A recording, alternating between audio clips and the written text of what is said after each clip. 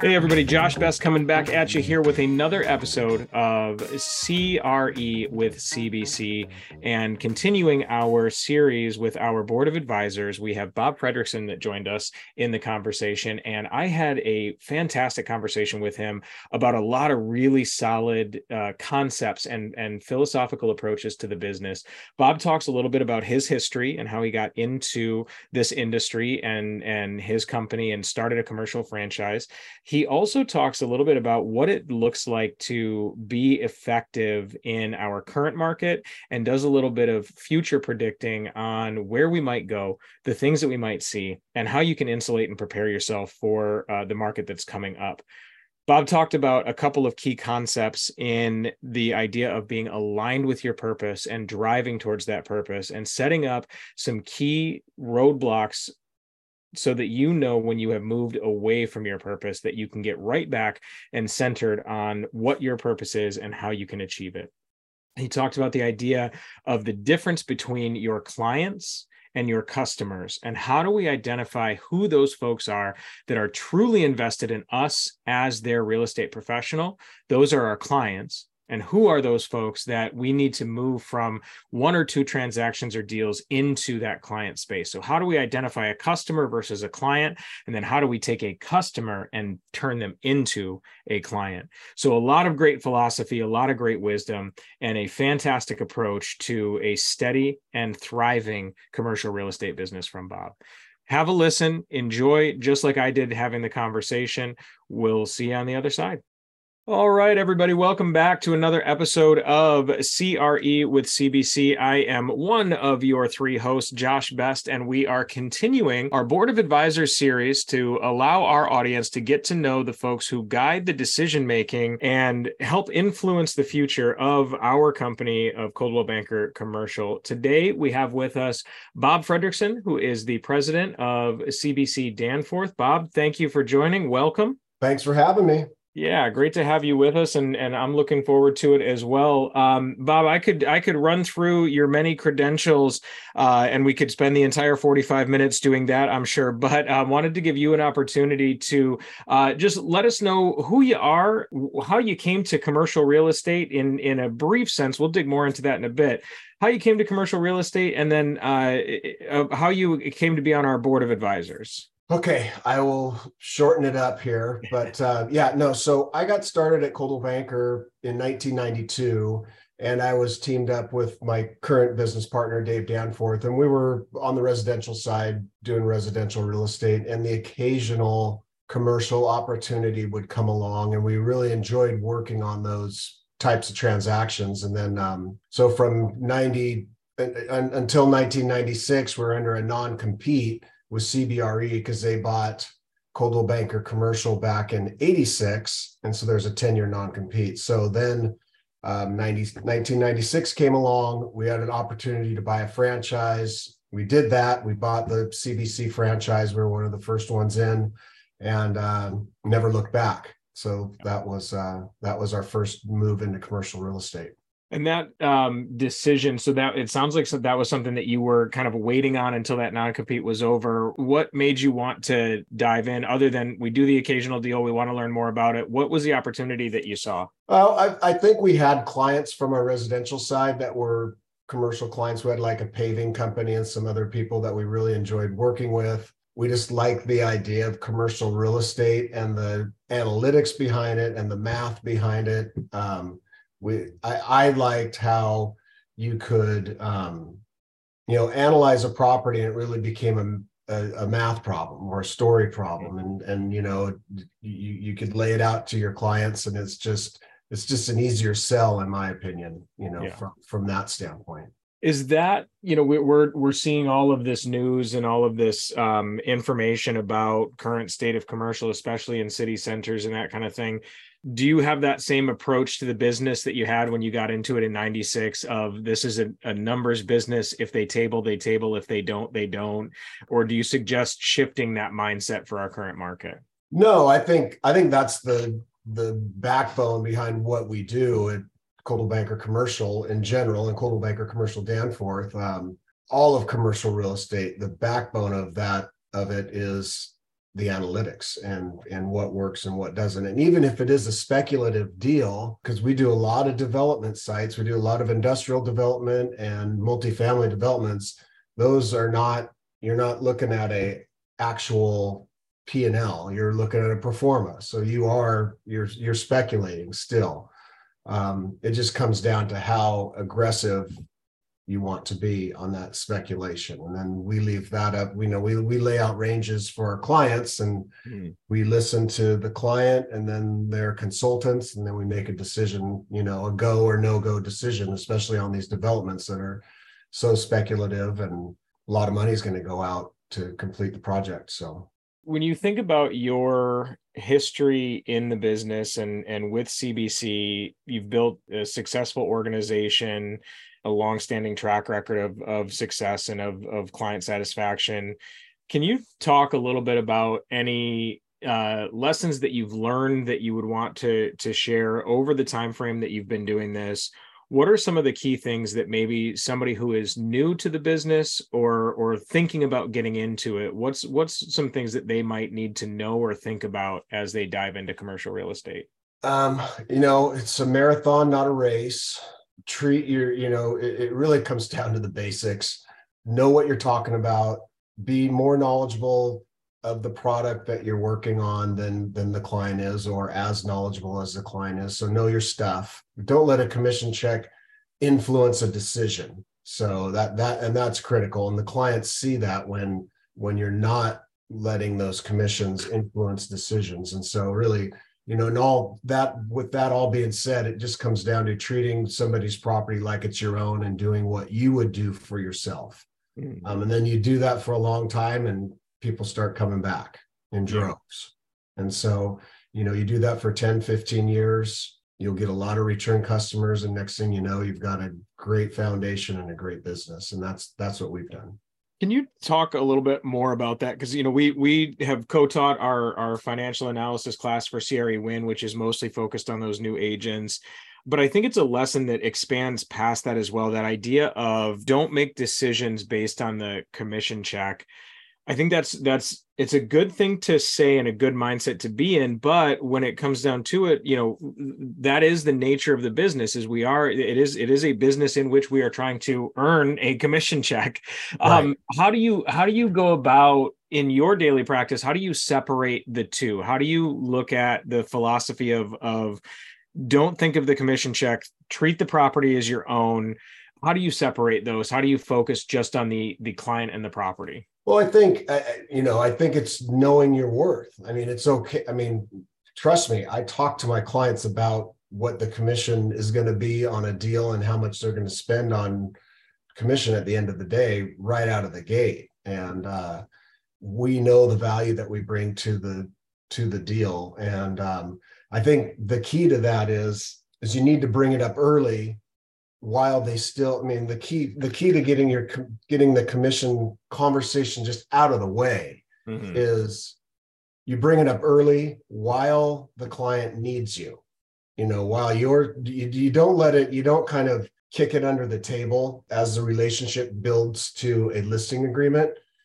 You have it out front right at the beginning as they need when they need your services and they need your help and advice, and they know that these other people that can make this deal come together. You have that commission conversation early to where they're excited, where they should be excited, because you're going to bring a lot of value to them and they're going to make potentially more money when you sell the property, because hopefully we're going to get multiple offers or whatever the deal is. But bring it up early. Because, once you get the listing agreement signed, that's fine. A lot of deals we do are off-market deals. So we're bringing together clients on transactions where all of a sudden there's going to be a purchase and sale agreement. And so the last thing you want to have happen is a purchase and sale agreement gets kind of started and you haven't had a commission conversation with your client. So you need to have that. You need to just be open with that conversation early on, because as soon as the client knows who the buyer is and everybody's together, there's a potential you could get kicked to the curb. And all you've been doing is good, honest, hard work and using your resources that you've cultivated over the last however long you've been in the business, it'll bite you in the ass. And I've just learned that through experience. So Yeah. trust me on that one. So that upfront conversation, direct, here's what it is. After that, continue the relationship. When you work with clients in your building business, maybe your prospecting business, or you're working with folks that are returning, like you mentioned, you'll have a lot of folks come back if that's your approach to the business. Right. How do you maintain or establish and maintain relationships with your clients? What does that look like for you? Current clients listings, we send out updates to our clients on a 4 to 6 week basis. We make sure those updates go out consistently. Too often, I think brokers tend to, if something's not moving, something's not selling, they'll kind of forget about that, and months can go by without touching that client. So I think your current deals that you've got in, listings that you're working on that are within your corral, you need to keep in great communication with those sellers. And most of my sellers I talk to all the time, but there are some that might not get touched. And so just making sure you have that mechanism in place where you're going to reach out to them on a monthly 4 to 6 week basis is critical. So that's one thing we do. What about for those folks that are maybe in the market, new to the market, they're looking for who their real estate professional is, or they don't even know that they need a real estate professional? How are you communicating with those folks? How are you convincing them that you are their real estate professional? We do a lot of that. And we try to focus on, and it could be a new broker that's working with us or experienced brokers, but we focus on what we've had success on in the past. And so for us, we point to, recently, we've been doing a lot of multifamily development sites. So we have a lot of cachet with multifamily developers. So we can show, we've got a great resume of, 8 to 10 significant 250 unit plus development sites that we've sold to multifamily developers over the last couple of years. So we have that resume put together. We blast email the developers, we call them, we talk to them just day to day because we're doing deals with them already. So we just remind them what we've done. And then with that, they know that we uncover a lot of good opportunities for them. And in that case, they're calling us in a lot of instances, asking what we've got going on. So it's a great call to get. So that idea of, and I'm just recapping for our folks listening, that idea of the proven track record that you've established over time, and then marketing the heck out of that and talking to your folks about these. We are experts in this space because here's a sample of the deals that we've done. Here's the returns that we've gotten for our clients. This is why you'd want to do business with us. Oh, by the way, I'm going to keep up with you in a relationship that doesn't have anything to do with the transaction, right? So that when you're ready, you know that I'm your person and that you're going to call me. Yeah. Yeah. And I think it goes for any type of commercial real estate. If you're new to the business, you're going to be using your office's track record. You're going to utilize that. If you've got one listing, utilize that one listing and just try to take over that small market area or the sub-market that listing is in. Wherever you've got a foothold, that's where you want to start, and then build it from there. And it's funny how it blossoms, and it's crazy what directions your career is going to take as you have different opportunities, and you capitalize on those opportunities to meet and greet other players in that type of commercial real estate. All of a sudden you'll get multiple, maybe listings, or just people saying, hey, I'd like to find this, that, or the other. And all of a sudden you're a retail investment specialist, or you're an industrial land person. It can point you in directions that you wouldn't expect to have happen, or something that you wouldn't have kind of thought your direction would take you. But so that's kind of the cool part about our industry. Yeah, it can be different, and you can let it guide you a little bit versus trying to control where you're going and become an expert in a lot of different things. Can you talk a little bit more about that? Because I know that your background is one that I could listen to for hours, I think, because you didn't start out, you didn't go to college and think to yourself, I'm going to be a commercial or a real estate professional. You Right. didn't go for, a sales background, anything like that. Can you talk a little bit about how you got into the industry and then how you built the company that you've built? What was your entry point and your history? I think I've always been drawn to sales. I have friends that I still work with. The Byron Hiller, who runs our property management division, I've known him since, we were 5 years old. We were neighbors, and his mom owned a real estate company when we were kids. And so I just watched her doing her thing, and I've always thought that looked like fun. Coming out of high school, yeah, I didn't go to college. I got a job at Boeing. I was a mechanic, and for 5 years I worked on the B-2 bomber, and it was a lot of fun. But that experience, and actually just the salary, I was able to buy and sell a couple houses. I had some roommates and kind of got into real estate that way. And I saw a lot of brokers coming through my house when I would sell things. And I was just kind of like, I could do that.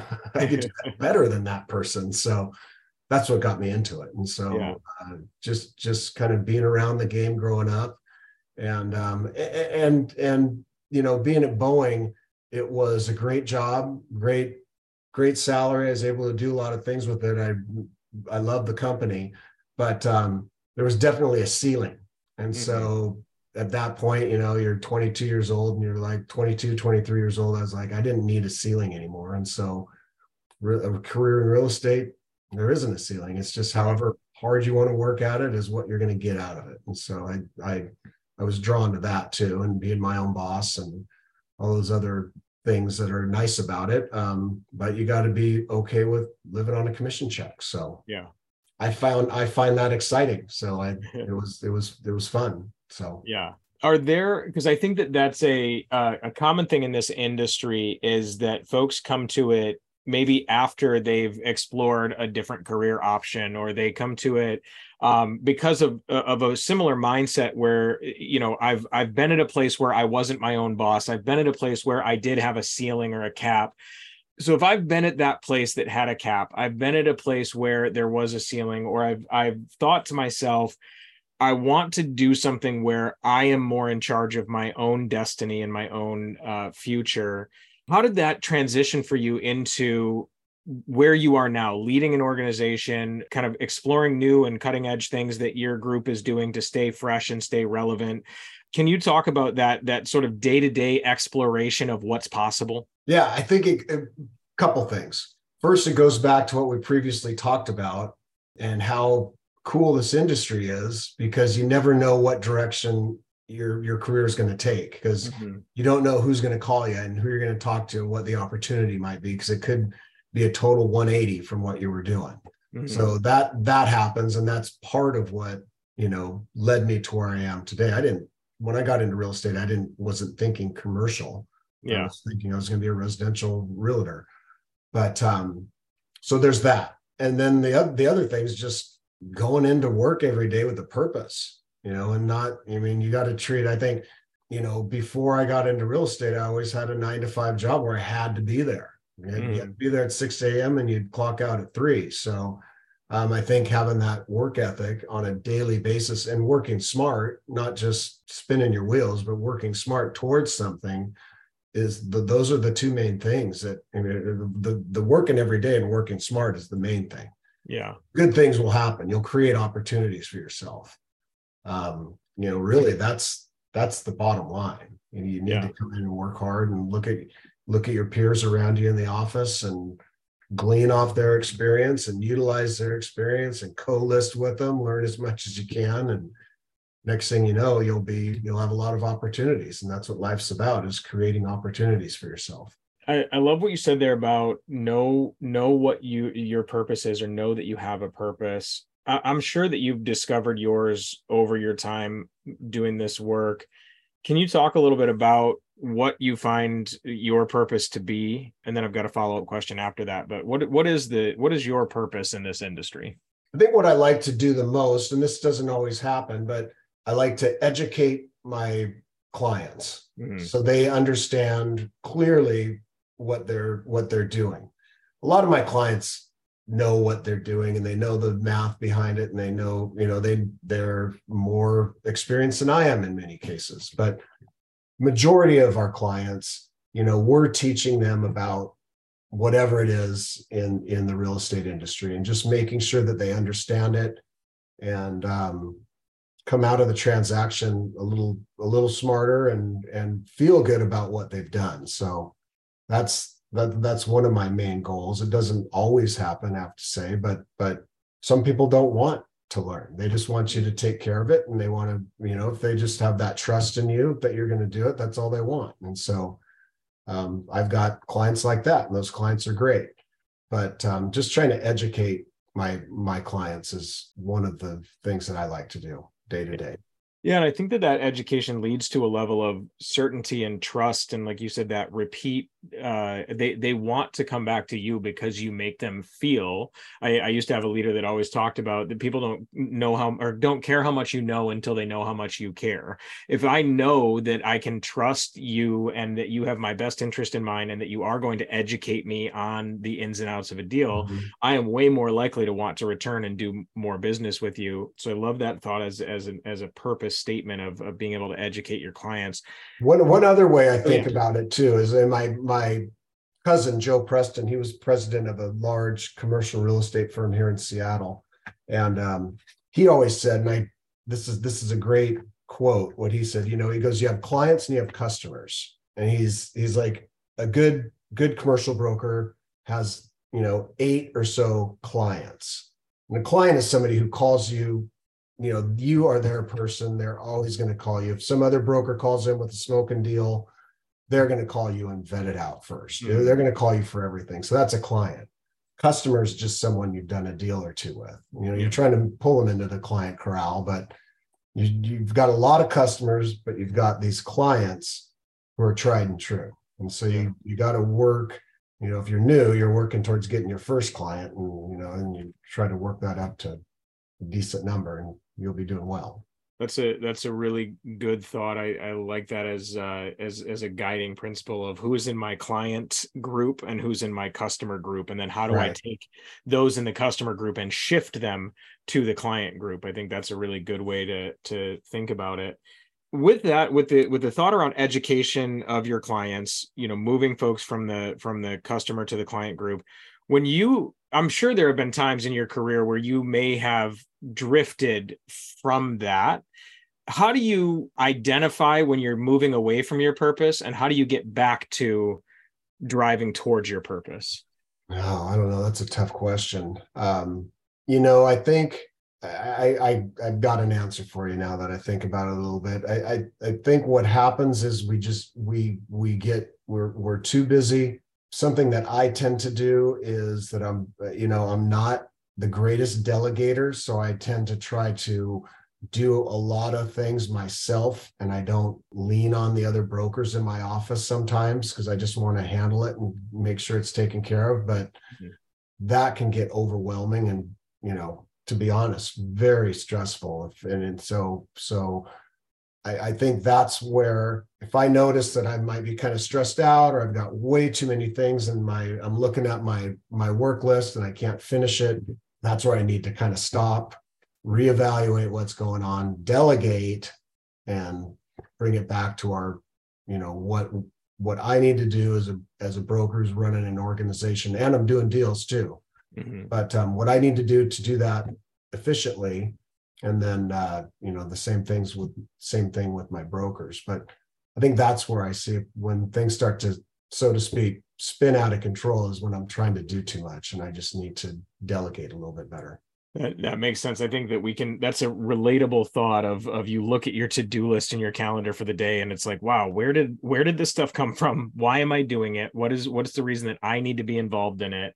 And then what of those things can I trust others to do effectively so that I can focus on the things that are my main purpose in this business? I want to shift gears a little bit because I think we've talked a lot towards the idea of being new to the business and some strategies there. You have also been doing this for a while and been successful for a while. Can you talk to maybe some of those individuals who are listening that have been in this business for a while, how do you stay fresh with the things that you're doing? How do you not get in ruts and just repeat the same thing over and over again? Like, what are you looking to for inspiration, and how are you staying fresh in the industry? I think couple things. I think teaming with other brokers that you might not have thought to team with on listings or, buyer rep projects. I think that's good. It's kind of like in sports. If you're a tennis player, you can't play your friends all the time. You got to play, some different people to improve your game. So I think it's good to team up with other people that you look at and notice that they've got a different skill set. So to do that, I think that helps a ton, and it really ramps up the learning curve. And then the other thing is getting out and networking, going to the CBC conference. That's important. Going to your local CCIM meetings or Rotary or Chamber or whatever type of networking it is, that can keep you, seeing what other people are doing, and keep things fresh too, and you moving in the right direction, and just so you don't stagnate. Yeah, I think those are great thoughts I love that idea of playing tennis. You can't play against the same people. I golfed this weekend, and my son asked me, he's like, why do you always golf with this one friend I was golfing with? And I was like, well, him and I are on the same level.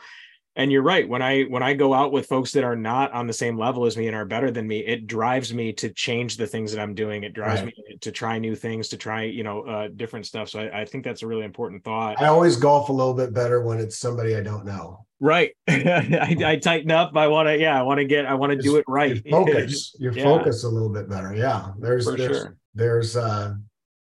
pressure there. So, right. That's good. One of the number one questions that we get up and down our network from new agents to well-seasoned agents is around mentorship, and this idea of either being a mentor or finding the right mentor. Can you share any philosophy or thoughts you have around what it takes to be an effective mentor in real estate? I think having a conversation just like we're having right now, that's a perfect intro to, talking with the new broker. And I'm hiring a 22-year-old broker who I just interviewed Friday, who's going to be a runner for one of my more experienced brokers. And he and I had the same conversation you and I are having right now, pretty much last Friday. And so I think that conversation is good. For me, I remember being a new broker and not really understanding the forms and some of the other things. So I think just diving into it and creating mock deals, mock lease scenarios where the new broker has to do the lease form, do a purchase and sale agreement, deal with some addendums.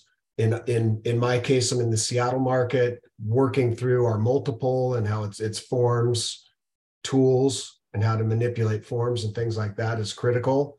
Because I think that I look at it, I'm confident that if a broker or if a client calls me and says, hey, we need a deal written up in 2-3 hours because we want to get something in quickly, I know I can do it.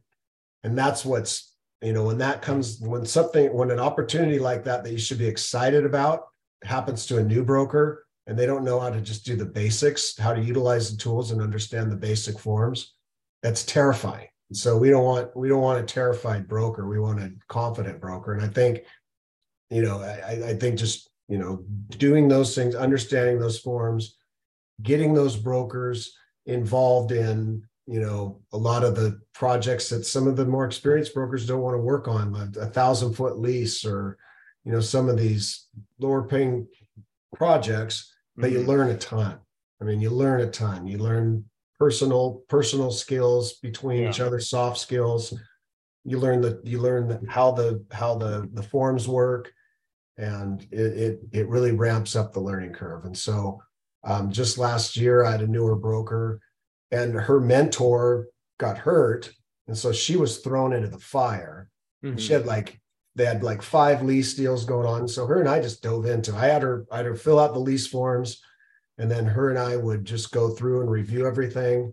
And she learned so much on those 5 deals. I mean, it was like 3 years of experience that she learned in a month.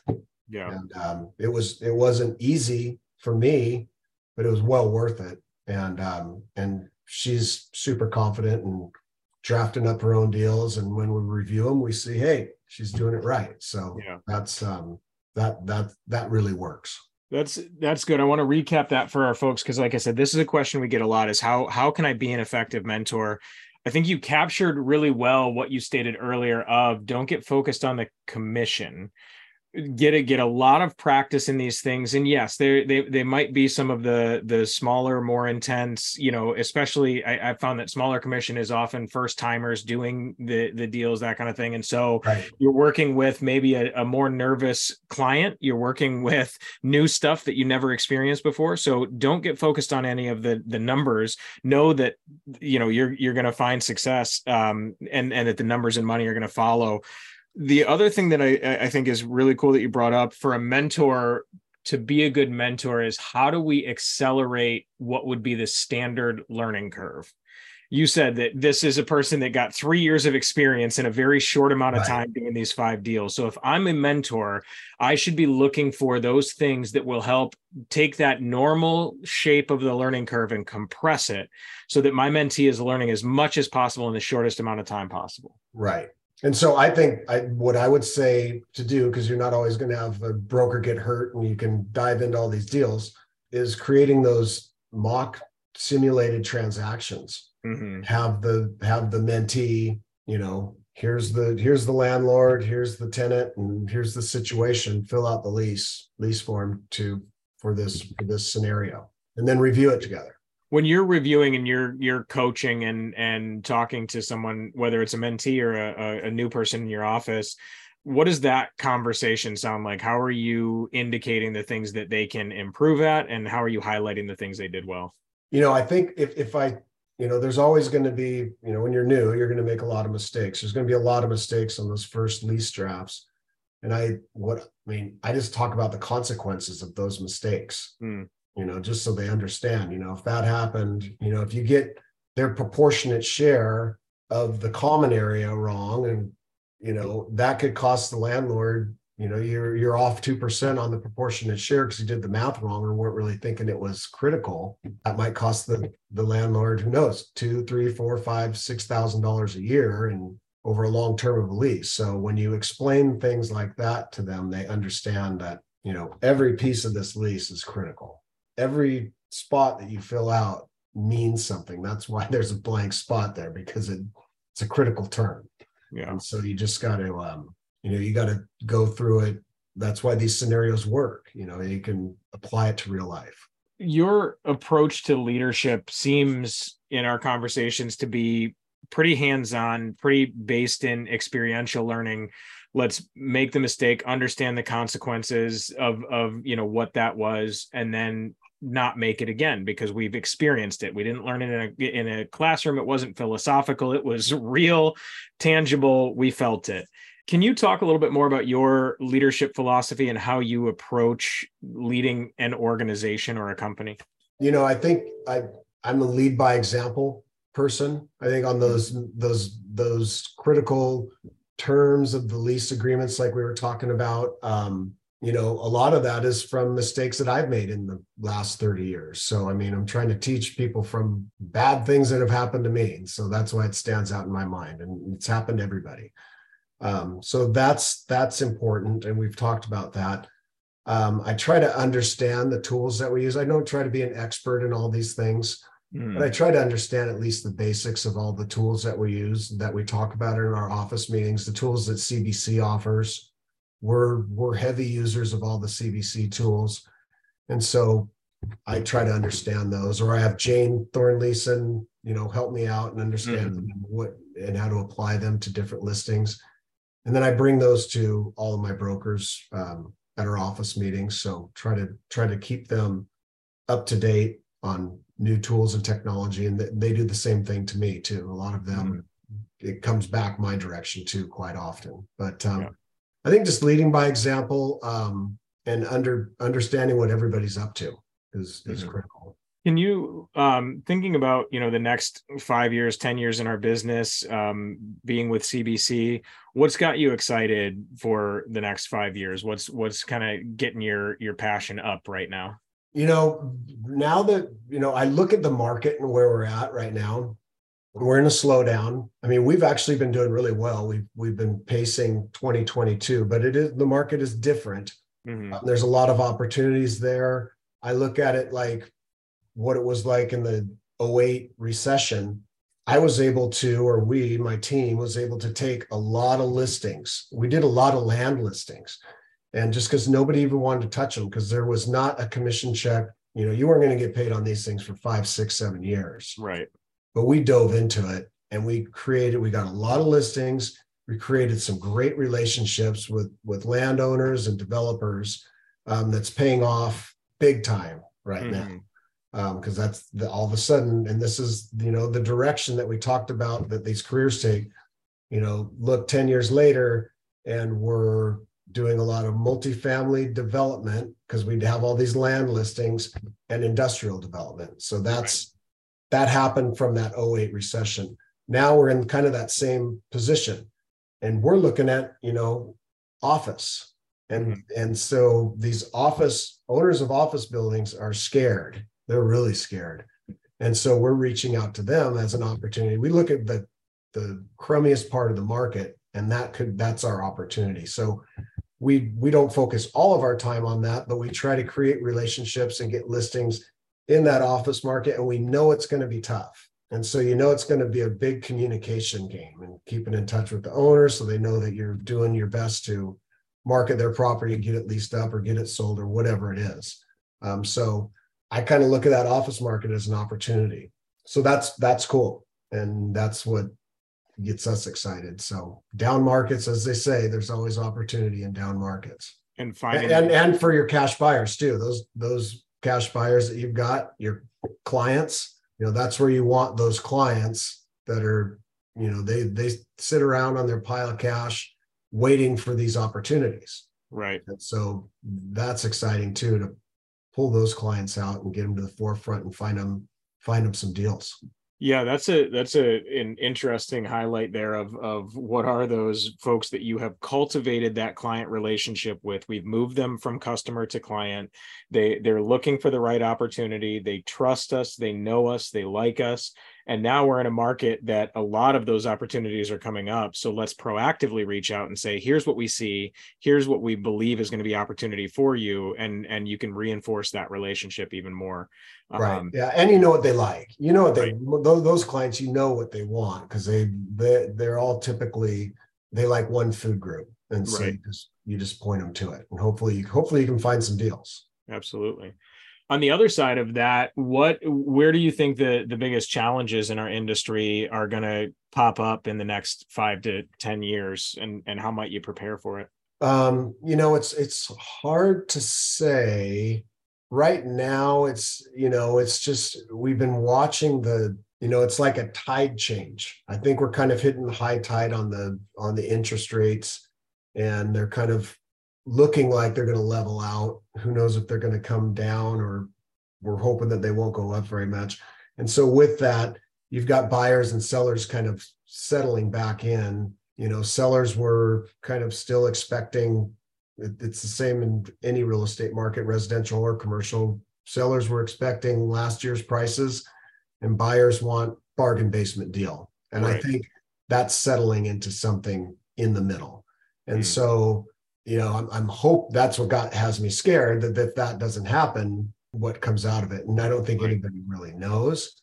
But just seeing that play out, I think there's going to be a little back off in price, and for the sellers and buyers are going to realize there's not too many great deals, but there's little money on the table to be made. So, that's what I think is going to happen. I mean, what I'm worried about in the future, I don't know. There's a lot of loans out there. I mean, we've all talked about it in regards to, especially in central business districts all over the United States and the big cities, those office buildings they're sucking wind, for lack of a better term. And so I don't know how that's going to affect the rest of the market.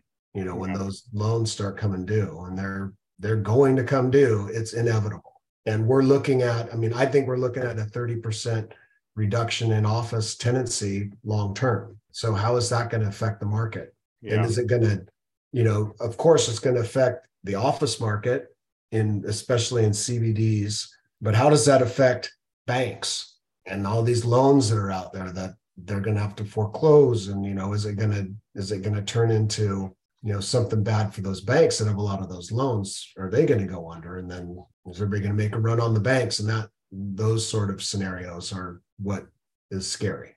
Yeah, and hopefully I think there's a little more predictability in that future than maybe there has been in some of these other things that have led to down markets. Because like we're talking about it now, and everything that we talk about is in 2025, in 2026, a lot of this stuff happens. So hopefully folks are working towards insulating themselves and finding the outlets for that. When you look at your company, your brokers, your business, what are some of those things that you're doing right now to make sure that you are as prepared for any possible future as you can be? For me, it's recruiting. And when I recruit brokers, it's kind of like a diversification. And so I just recruited last week a mergers and acquisitions broker or business broker, and she's phenomenal. I've referred her so many deals over the last few years. She does a great job, takes care of the client, does everything I'm looking for. And the opportunity came about where she decided to move her license over to Coldwell Banker Commercial Danforth. So that's a great hire for me. Yeah. That diversifies my team big time, because she's not just into sales and leasing, she's mergers and acquisitions, and that's a great specialty to have. But in general, it's just, for me, it's going to be recruiting, 2 or 3 brokers a year, hopefully, because you're going to lose 1 or 2. They're going to retire and different things are going to happen, but that are geographically correct for the team, and that are experienced and are like-minded. And so that's something that, everybody who works for me, we kind of have the same mindset. We're team players. We don't, we share, and just all the basics. So, I think just diversifying your crew and you got to add people, because that adds GCI. And so you're just trying to create predictable GCI every year. And so years gone by, when I was smaller, we'd have a great year, we'd have a down year. We'd have a great year, we'd have a down year, because we're, it's just a few people working, and, you're in our industry, a lot of deals are a year and a half in the making. And so, you're going to have a great year, and then the next year it's going to be down because you're waiting for those other deals to close again. So getting the right mix of brokers and the right number is key, and diversifying. Is there anything you leverage from CBC to help with that recruiting effort? Oh yeah. I mean, I utilize, all our tools, build out, you name it, our websites. I can't wait to get our local website. That'll be a great addition, but to the national website, our local website that's coming down the pike will help me a little bit more. I think as the board of advisors members, that's one of the things that we did, 5-6 years ago, is we boiled down all the tools. We had a huge menu of tools. It was too many, and they really weren't being utilized. We boiled it down to 10 or less. And now we've got some really great, effective tools that they've negotiated good deals on, and they're included in our franchise fees. And so they're free to our brokers, and they're very useful. So that's the main thing. And the name. I mean, I've been Coldwell Banker my whole life, my whole career. And that's what, we talked about right out of the gate. Why did I start a commercial division? Because I was getting all these calls from these people asking me commercial questions because I worked at Coldwell Banker, and that's, those are we talk about it all the time, but it's Coldwell Banker Commercial tends to serve the moms and pops, the main street of the nation. And so those were the people calling me before I bought the franchise. And that's what made me buy the franchise. Yeah. The name. So. Yeah, I love that, the brand recognition, and that idea that it is the serving the Main Street audience, and who's on the front line, those folks that don't do these types of transactions every single day and need an expert and need somebody that genuinely cares for them. I think that is synonymous with our brand, and it sounds like you're leveraging that, which is great. As we come into our last few minutes here, any other thoughts or closing bits of philosophy that our listeners should know and hear from you? Yeah, I mean, one thing that we haven't touched on is, we've got a very successful top 15 commercial brokerage in Coldwell Banker Commercial Danforth, but we also have a residential firm, a Coldwell Banker Danforth, of 320 some odd agents. And my success is, we get a lot of referrals from those agents, and I spend a lot of time in front of those agents at office meetings. I'm promoting the commercial department. We're not a residential commercial department. We're 100% commercial, and we get, and that's something that I preach to our residential brokers, is that, we're another tool in your tool belt. You need to talk to your clients about commercial real estate because it can help make you a few more checks every year. Yeah. And so we team with a lot of residential brokers out there, and it creates a lot of GCI again for our overall company.